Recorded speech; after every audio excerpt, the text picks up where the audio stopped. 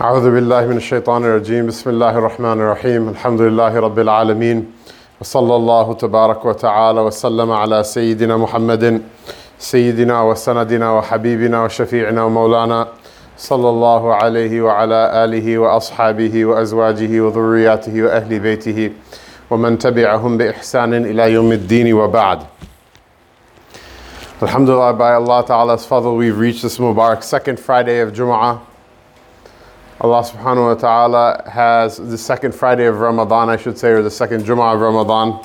Allah Subhanahu wa Ta'ala fill it with barakah and with nur. There are only 4 Jum'ahs in this month that we are going to receive, and we don't even know if we're going to receive all of them. So we should make the best of them.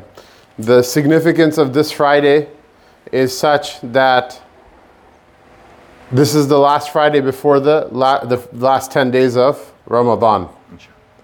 The Ashara Awakhir of Ramadan will start from Maghrib on Thursday. From Maghrib on Thursday. Maghrib will be the night of the 21st of Ramadan, and the Ashara Awakhir of Ramadan will start from Maghrib on Thursday. Rasulullah sallallahu alayhi wasallam, it was his Mubarak sunnah to make i'tikaf in these last 10 days. And one of the reasons for the i'tikaf, the retreat inside the masjid, was in order to find Laylatul Qadr. Laylatul Qadr is that Mubarak night that is mentioned in the Quran, that Allah subhanahu wa ta'ala sent down the Quran. The question comes, what does it mean for the Quran to be sent down in one night? If the Quran was sent in ayat, portion by portion, bit by bit, over the 23-year nubuwah and prophethood of the Rasul sallallahu alayhi wasallam. And the meaning of Inna anzalnahu fi laylatul qadr is what? Is that a copy of the rasam of the Quran, the written form of the Quran, was kept in the Lawh Mahfuz. أَوَّلُ مَا خَلَقَ اللَّهُ تَعَالَى, the first thing that Allah Ta'ala created was the pen and the tablet, and He commanded the pen to write everything that was and everything that is and everything that shall ever be. And a transcript of that Quran was kept in this Lawh Mahfuz in the heavens. And the Laylatul Qadr is the occasion where Allah Ta'ala commanded that it be transcribed and it be sent down into this world. And this was an event of such immense barakah, that Allah Subhanahu wa Ta'ala said that it's khayrun min alfi shahr. What is it? It's a day like other days. But what you get out of it is not what you get out of other days. And for that reason, the Rasul sallallahu alayhi wasallam wanted to make sure that he was free from any sort of distraction in the masjid, inside the house of Allah Subhanahu wa Ta'ala, focused on his worship. Why? Because, for example, if your favorite store, somebody goes shopping at Walmart, somebody goes shopping at the mall, somebody goes shopping at Cabela's, somebody goes shopping, God knows where, everybody has some favorite store that they buy. There's a farm tractor supply store or whatever. If your favorite store or the place that you go shopping has a sale one day in the year, that every $1 you spend will give you $1,000 in credit, that's not the day to do your taxes. That's the day to get to that store. That's the day to get there early, because there are other people thinking like you. They're going to exhaust all of their inventory. Allah Ta'ala, His inventory doesn't get exhausted.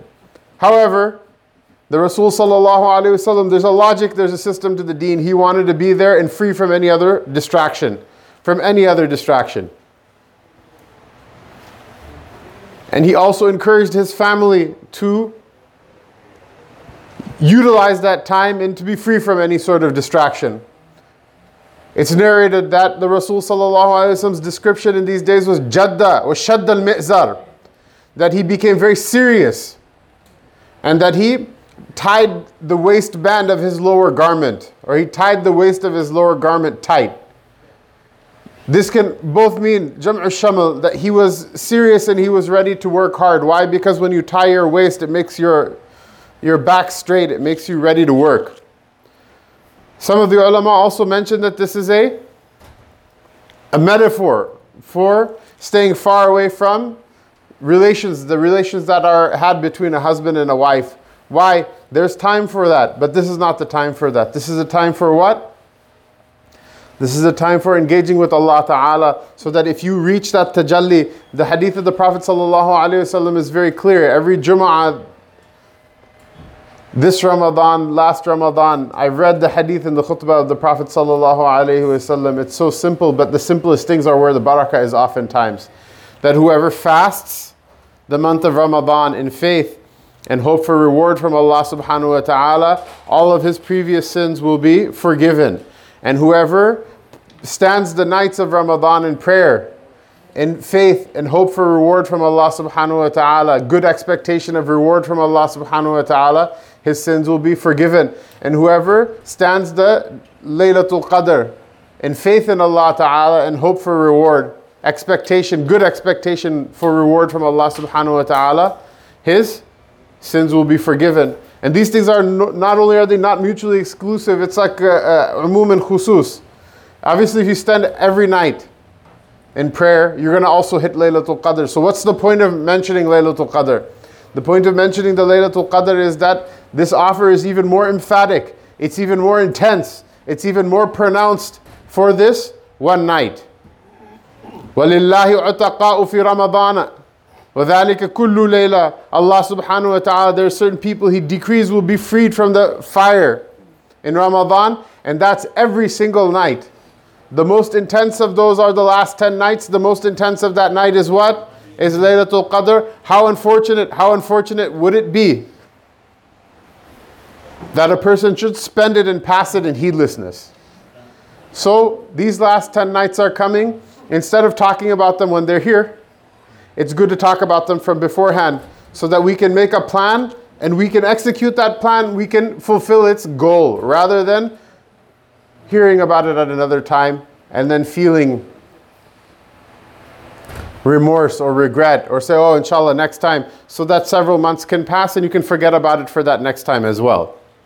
Allah Ta'ala give all of us tawfiq. If you cannot come and stay the entire 10 nights in the masjid, that's okay. That's okay, it's not fard. However, you should make a plan to the extent that you're able to, that if you can get some days off, take some days off from work.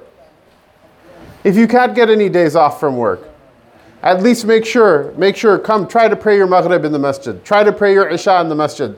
Try to pray your Fajr in the masjid. Try to spend some part of the night inside of the masjid. The masjid is free of distraction. That same 2 rak'ahs that are like excruciatingly painful uphill battle for you to pray at home, when you're at the masjid, it's easier for you to pray them. Even for our sisters, it's good if you're out of the house, take the kids with you to the masjid. That way they learn what it means to be a Muslim. And it gives their mothers some free time as well.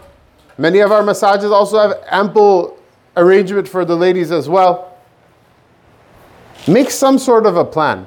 If it's khairun min alfi shahr, if that one night has more barakah and khair in it than 1,000 months, then even a small amount, if you add to your routine or to your repertory, and it only happens when you plan. These things don't happen by the wayside. You don't say, well, like I was just walking home one day and I became a doctor. It doesn't happen that way. Anything worth happening, anything worth doing, I was walking home and all of a sudden I became a businessman, overlooked like 10 different locations in my business or whatever. It requires some sort of plan, some sort of work toward it. That make the plan, you don't have to make it grandiose. Have your brain run away with you. You make such a big plan that it collapses underneath you, or you have to lose your job, or you get into an argument with your wife and with your kids or with your relatives, your parents or whatever. Just make a simple plan of something that you can do. That if you hit that night, when you hit that night, it will be something that you can cash out. Just like people become fanatical about Bitcoin, and they become fanatical about crypto, and they become fanatical about the new hit stock or whatever, and if I only put in $100, I would have come back with 15,000 or something like that. Okay, good for you. This is something that's a better deal than that. It's narrated that the Prophet ﷺ used to read the Sabbih Isma Rabbika al-A'la in the Salat al-Jumu'ah. That it's a reminder that the akhirah is better. It's better than this world. What's there is better than what's in this world. وَأَبْقَى, and it lasts forever. Allah Ta'ala give all of us tawfiq. It is also worth mentioning. I mention this despite despite my dislike of mentioning news and current events in the khutbah. Why? Because the things that people go through on a daily basis, it's like a merry-go-round. One king comes, the other one leaves. It's always big news. It's the same thing that happens over and over again. Most of us, it's irrelevant to us. However, it is worthy of mention, as Muslims, as people of Iman, that same Masjid al-Aqsa that's going to be mentioned tonight. Tonight's going to be the 15th night of Ramadan, in the 15th juz of the Quran, Surah Al-Isra. That same Masjid al-Aqsa, at what's become a yearly circus. The occupying forces in the Holy Lands and the sacred lands have entered in with their armies, with their boots, and desecrated the Masjid al-Aqsa again, and they've been doing it for years on end. They've been doing it for years on end. They've been firing munitions, they've been shooting people, they've been firing tear gas, stun grenades, flash grenades inside the Masjid al-Aqsa.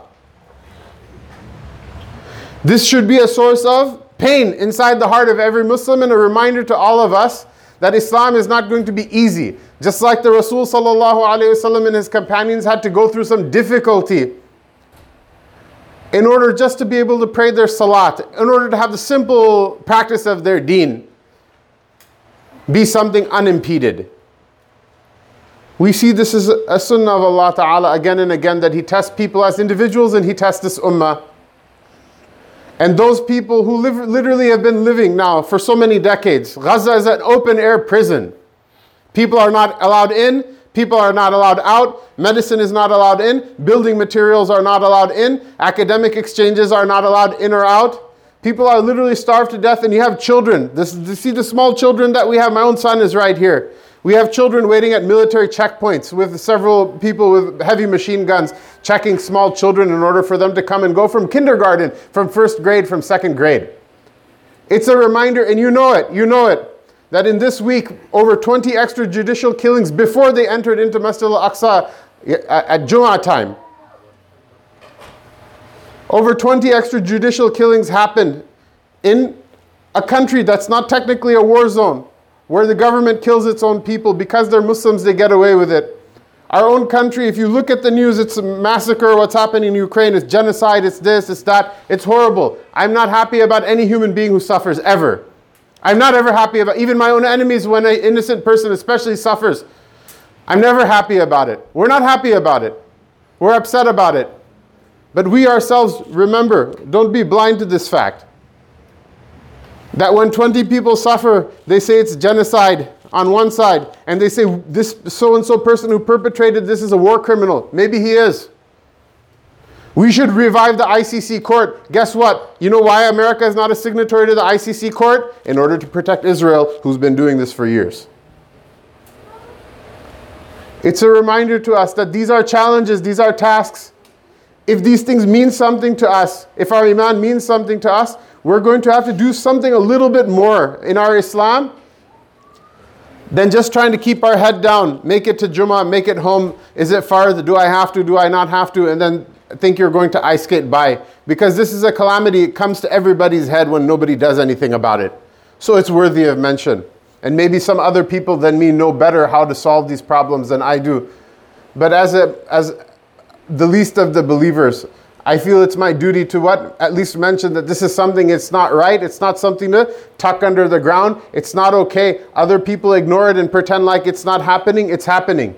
You should know that it's happening and it's wrong. And at this, these Mubarak days of Ramadan, the least a believer can do, which is actually quite powerful, is at least spread your hands. When nobody is looking, spread your hands in front of the Lord, Jalla wa Ala, and ask Him, Ya Allah, do something about this, help these people, help our ummah, do something about this and make me one of the people who does something about it. We're afraid to ask this dua. Why? Because Allah may grant it to us.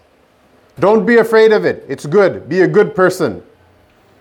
Allah Ta'ala doesn't burden a soul with more than it can bear, and Allah Ta'ala will not burden you with something that's not going to be good for you.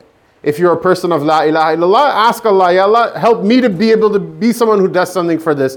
To raise money for those people who have nobody to feed them. To say something to our Congress people, to do some sort of movement, some sort of action which will bring light to these events and will do something to alleviate and to ameliorate the situation. Allah subhanahu wa ta'ala do good by us in our dunya and on our akhirah, as individuals, as a community, and as a ummah, in this country and in every place where the Muslims live. Wa sallallahu tabarak wa ta'ala wa sallama ala Sayyidina Muhammad wa ala alihi wa sahbihi ajma'in.